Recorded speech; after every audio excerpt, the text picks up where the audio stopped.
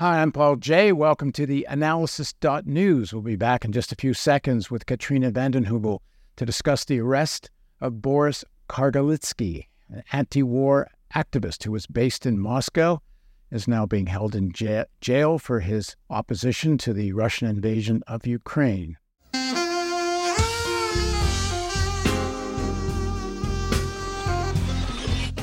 Boris Kagarlitsky, a leading Russian-based Marxist and anti-war activist, was arrested on July 25th.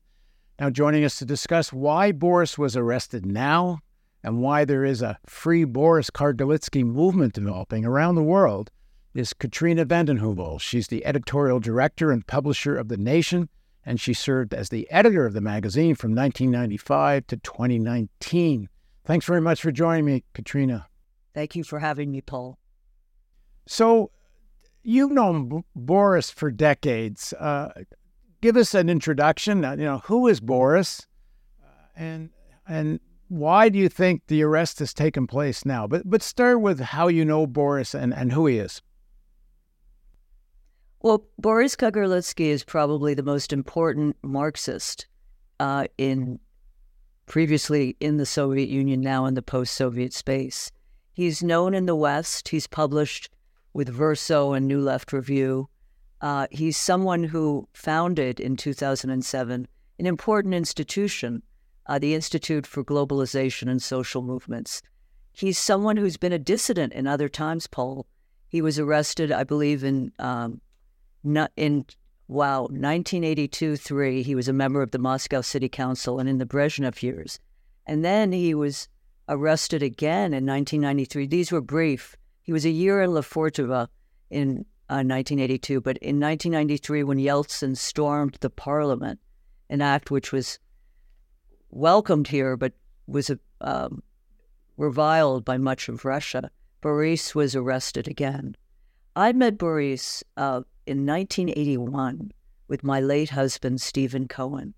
He was an assistant, Boris at the time, to the great Marxist dissident, Rory Medvedev, who wrote a magisterial book called Let History Judge, a deeply anti-Stalinist book. I remember meeting, this was miles from the center of Moscow, and Boris was quiet. He was a graduate of the Theatrical Institute in Moscow, which is interesting, and he later, I think, studied economics and political science. But he was self-taught in fundamental ways. He had a great sense of humor, and he's persisted. In 1989, I did a roundtable interview with 3 young members of Perestroika. Gorbachev's reforms were called restructuring. One was Kagarlitsky. The other was a man named Alexei Rumyantsev, who was considered the James Madison of Russia, having helped write the Constitution in 1993. And another from the provinces. He was from the city where Kamaz trucks were made. The Rumyantsev person went on to work for Mars Chocolate in Russia and for oil companies, and the provincial person went off to Finland to live. But Boris Kagarlitsky has persisted. He has remained a survivor in different times in the Soviet Union and in Russia. He's a man of integrity. He's a man of humor. He's a very serious man, and he takes Marxism seriously. He's anti-war by nature. But we were talking earlier, Paul, he's also someone who did support the annexation of Crimea at the beginning years ago. But, I think it sometimes misunderstood. Alexei Navalny, who is better known in the West, also supported the annexation of Crimea. And Boris, as a Marxist, has always been, as you can imagine, deeply anti-neoliberalism. So for those in the West who may have thought Yeltsin and the Yeltsin era brought some, change to Russia, democratic change, I would suggest that Boris found in Gorbachev's Perestroika and Glasnost. He was much more sympathetic to that, though understanding it was not a Marxist economics program. But in Yeltsin's years, he was extraordinarily effective and ferocious in opposition to the looting of the country, the giveaway of the country to oligarchs. So I'd say that his integrity is rooted in his understanding that people have been shafted, Then he turned to the war. He was, like some Russians, more supportive of the Donbass takeover. He saw it, I think, and he regretted it, saw it a more kind of movement politics that would be a project, perhaps any neoliberal. But he came around, Paul, and I want to say maybe 5, 6, 7 years ago, to understanding that you couldn't have true socialism as a supporter of this war. And this war has started before the horrific launch and aggression of 22 months ago. So Boris is a man of integrity. He, just the last point is he was aware of the threats he faced because he was named a foreign agent last year, and so was his institute in 2022. But he, is someone who believes in the possibilities of his country. And the fact that he hasn't left, that he is, now in Komi Republic, 800 miles from Moscow, in terrible detention, is a measure of his desire or sense of purpose that he needed to stay in his country and not to leave. Boris told me, and for viewers, that I've interviewed Boris 3, 4, or 5 times now, and we put all the interviews up on a page. So if you look for the one Boris interview, you'll find all the Boris interviews on our website. If you're watching on YouTube, it's actually easier to do this on the website, but there's a playlist, a Boris playlist there too. And Boris said his early support for Donetsk and Lugansk was that the left, he thought, were really in leadership of the movement there. But he thought that after a few years, they lost any influence there, and essentially Putin's forces really took over. And that's how he explained. You know what's interesting, Paul? Yeah, what's interesting, Paul, is, first of all, I just want to say that, yes, Boris, by the way, has, written for The Nation for decades. And he came to visit The Nation last in 2019. He would come and speak when he was in the United States. I think what Boris saw what's interesting is, in the context of Russian society and politics today, a week before Boris was detained and arrested, the leader of the Donbass project, his real name, I believe, is Igor Girkin, but he's called Strelkov, was arrested. So, I think there's a kind of, listen, in times of war, forces of independence and good politics don't do well. Independent voices, dissident voices, heretical voices are the first to go. So you have on this patriotic right sector, Strelkov arrested a week before Boris. And I think there's more and more repression, if that's possible, inside Russia, post-Prigozhin mutiny, as the war amps up again in this counteroffensive offensive. So Boris has become, I think, part of this increasing repression. What's striking to me, Paul, if I could, is in some of the coverage, and of course, open democracy has a leftist understanding why solidarity with Boris today is important, despite his early support for Donbass, Crimea. But you do have people like Sergei Markov, who's a Kremlin pundit I've known for decades, who was more of a newspaper analyst, saying what a mistake it was that the Kremlin did this, because Boris is an important figure of the left in the West. And I haven't seen a crack in the Kremlin like that. In addition, the head of RT, Margarita Simonyan, said this was a big mistake. Yeah. So, there's something interesting in that people believe Putin is an all-seeing, omnipotent autocrat. He is an authoritarian. But there was a survey about 5 years ago that 40% of the decrees from the Kremlin are not fulfilled. It's a huge country.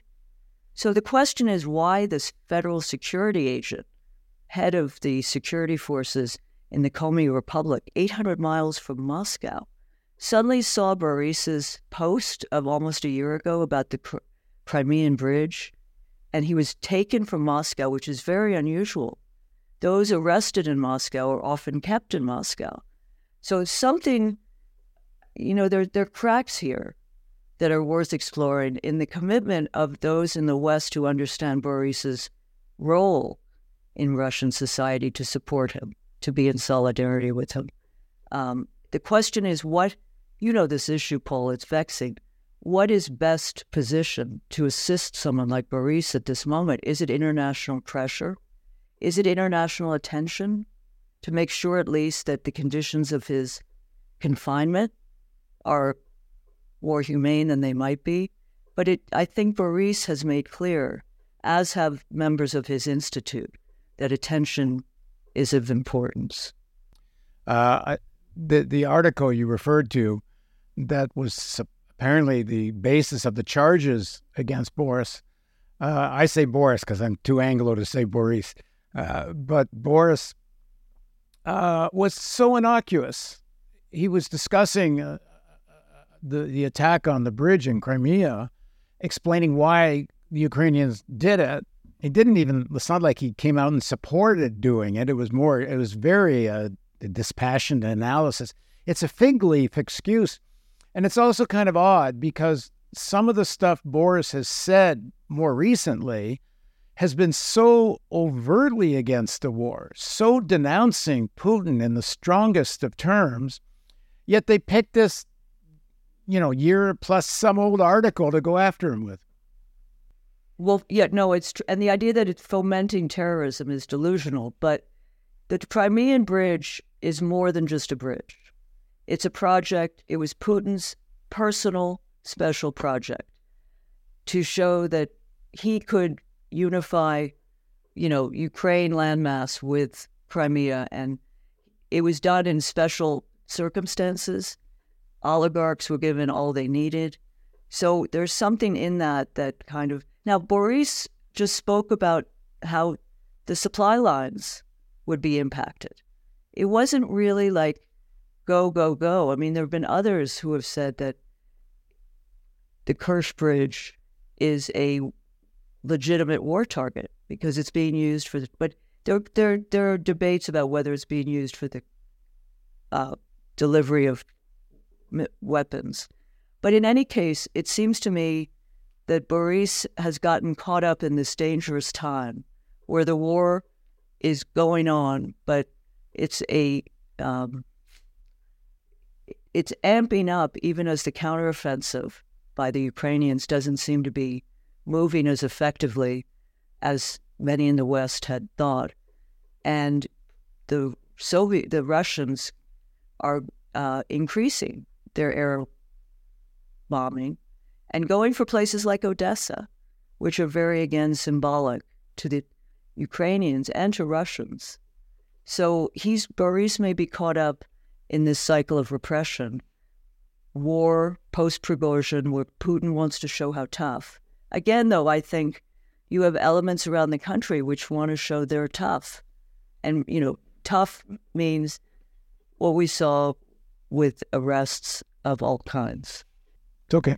So just for viewers who aren't familiar, Katrina and her husband, Stephen Cohen, who passed away a few years ago, and I did a long series of interviews with Stephen, which you can find on our site too, are some of the most prominent voices over the last few decades opposing Russophobia. Both Katrina and Stephen were very important in opposing the crazy hysteria, anti-Russia hysteria we've heard from the U.S. for years. So it's these are Katrina and Stephen's voices are not people who would jump on some anti-Russian bandwagon whatsoever. On the other hand, Katrina has been very critical of the Russian invasion of Ukraine and very supportive of Boris. Now, that said, Boris has taken some positions I haven't agreed with, which I've said in a recent interview. Boris has essentially adopted much of what some of the Ukrainian left say, which is this: not only is this war defending Ukraine just, which I think it is too, but that it should be waged for the complete liberation of Donbass and Crimea. and that there's no onus on the Ukrainians to negotiate or stop this short of that. And now Boris has been advocating that as a position. I'm wondering what you think of that. Well, first of all, Steve greatly admired Boris, and I think Boris admired Steve, and they had debates of different kinds. Boris often more utopian as to what might change. Now, Steve's last book was War with Russia, and just briefly on the Russophobia. I think the demonization of Russia in these last years has contributed to some of what we're seeing. I continue to see that Putin's messianic language and ideas are very dangerous for a true kind of world. But on the other hand, it's a measure. NATO expansion cannot be dismissed. The relationship in 2000 had possibilities, which by 2007, when Putin spoke in Munich and criticized the unipolar United States and Iraq, is, something that has to be understood. And then 5 years of Russiagate demonized Russia to such an extent that there was an easy path toward more conflict. Boris, I was in touch with Boris during the Prigozhin mutiny and asked him to write, and he did write at the end of it. But he said, Prigozhin is going to be in Moscow tonight. Boris was a brilliant person, but his analysis didn't often come true. He would be more quick to argue. And I think he may have turned, as you suggest, he deeply anti-war, but I don't agree with some of what he wrote. But you have to respect that voice. And I think in these times, any independent voice, you don't have to agree with, but you want to give space to it. And that's what I think is wrong in this country right now, that there's almost a smearing of those who raise alternative ideas as to how to resolve the Ukrainian crisis.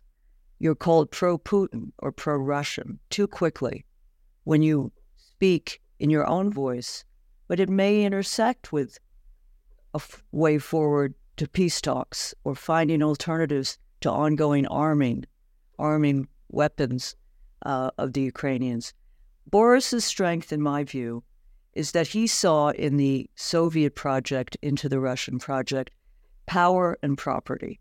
He was not sentimental. I mean, it was a looting of a country, and it was a looting of values he believed in and was going to remain a force for, through his institute and through his writing, a commitment to a Marxist stance. But you don't agree with everyone, but you support their right to speak. And I think being in solidarity at this moment, especially with those who may believe the war in Ukraine is a just war, but I'm someone who believes we've over-militarized our security. I'm a great believer in human security, and I'm a great believer in Gorbachev and what he and people like Olof Palme put forth as the hope of a common European home seems so distant, but not militarized like NATO, but from Vladivostok to Lisbon, of value and principle. And I think Boris was, in essence, someone who believes in that. But at the moment, he's reacting and speaking to the current circumstances. He told me, while he thinks NATO is an aggressive militarist bloc, while he thinks NATO should be disbanded, he does think some of the left, whether it's North America or in what people are calling the global south, I don't love that term because it's such a mixed bag, what's in the global south. It is, but very different. Yeah, but whatever, for the sake of argument, the global south.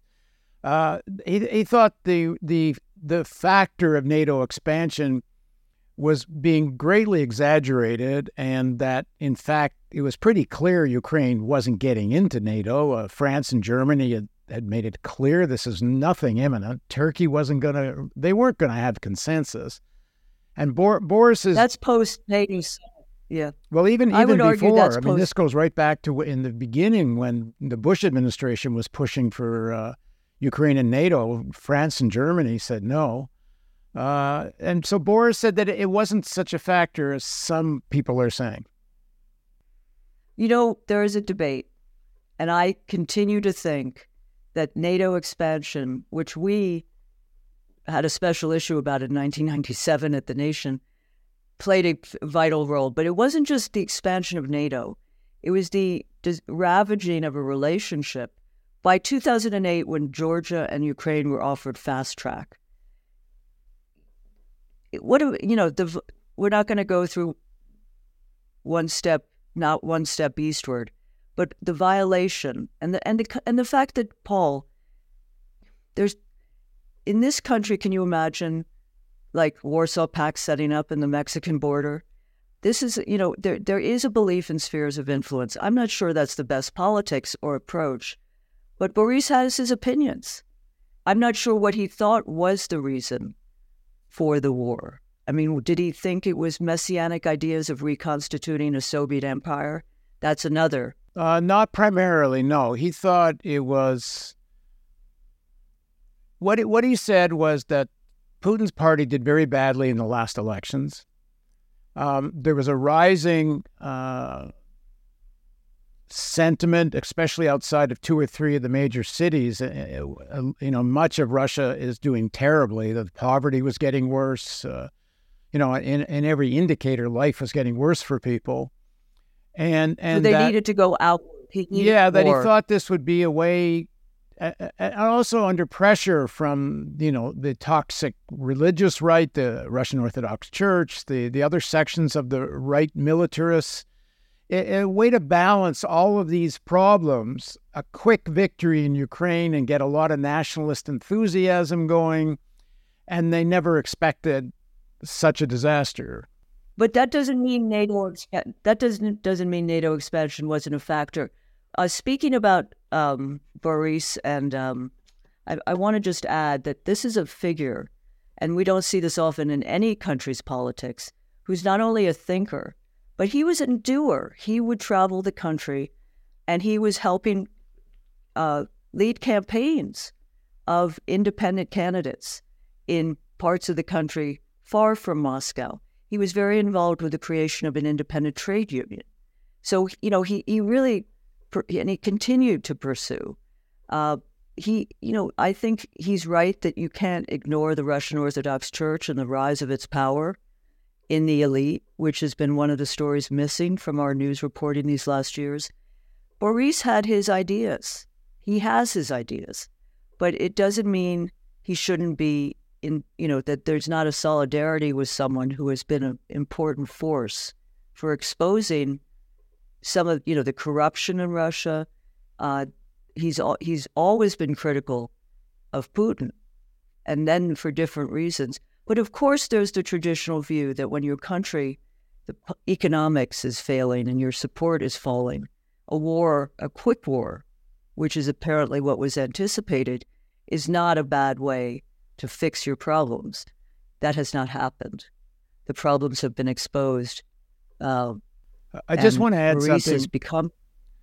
I think something he thought, and certainly I think, whether NATO was the reason or not, and I don't think it was the reason, but it's our reason. Even if it's a subjective part of the narrative of Russian nationalism, that isn't nothing. I mean, how many times has why was the United States in Afghanistan so long?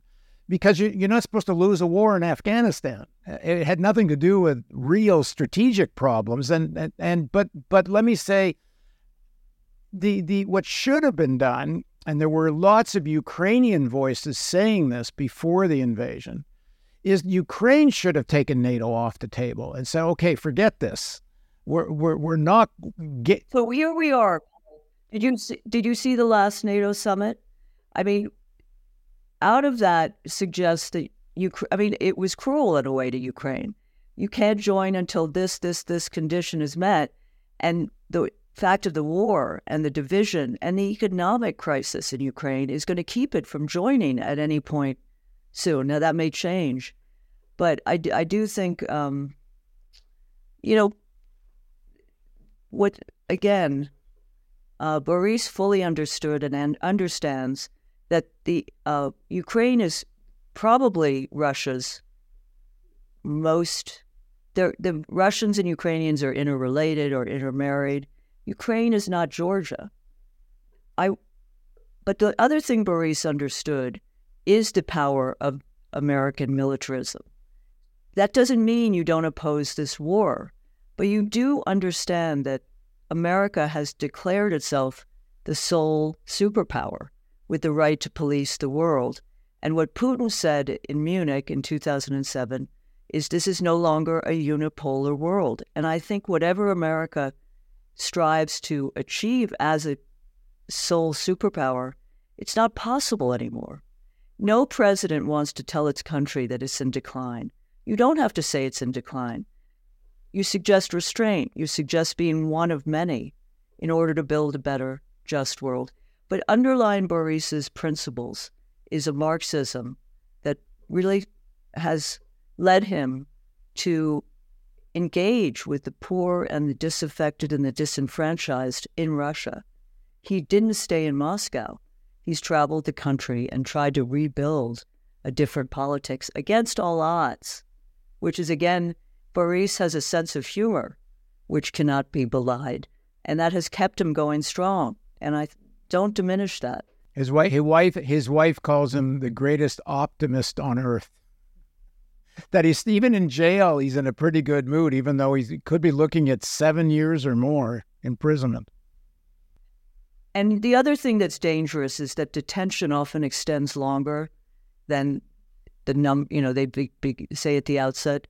I think what people can do, and maybe you'll list some information, Paul, on this program, is just make sure that the Russian government knows we know where Boris is. And it is very scary to see the journalists in the last... Now, Boris is more than a journalist, but to see the sentences and the years being given to people who are journalists. And this happens in countries of repression. And I think solidarity with Boris is even if you disagree, and I do disagree, in the sense that I believe that it's a moment where facts on the ground suggest that any way to offer Ukraine solid security guarantees, begin reconstruction, maybe tithe Russian oligarchs, it's going to be a long road, and the hatred, the maximalist positions. One doesn't want to speak for the Ukrainians, but in order to rebuild their country with secure guarantees is something I believe is in the interest of, building a better world. And I know Boris has strong views, but I still have worked with him for decades. My late husband, who didn't agree with him on everything, and Steve certainly had strong views, thought Boris was a person of integrity.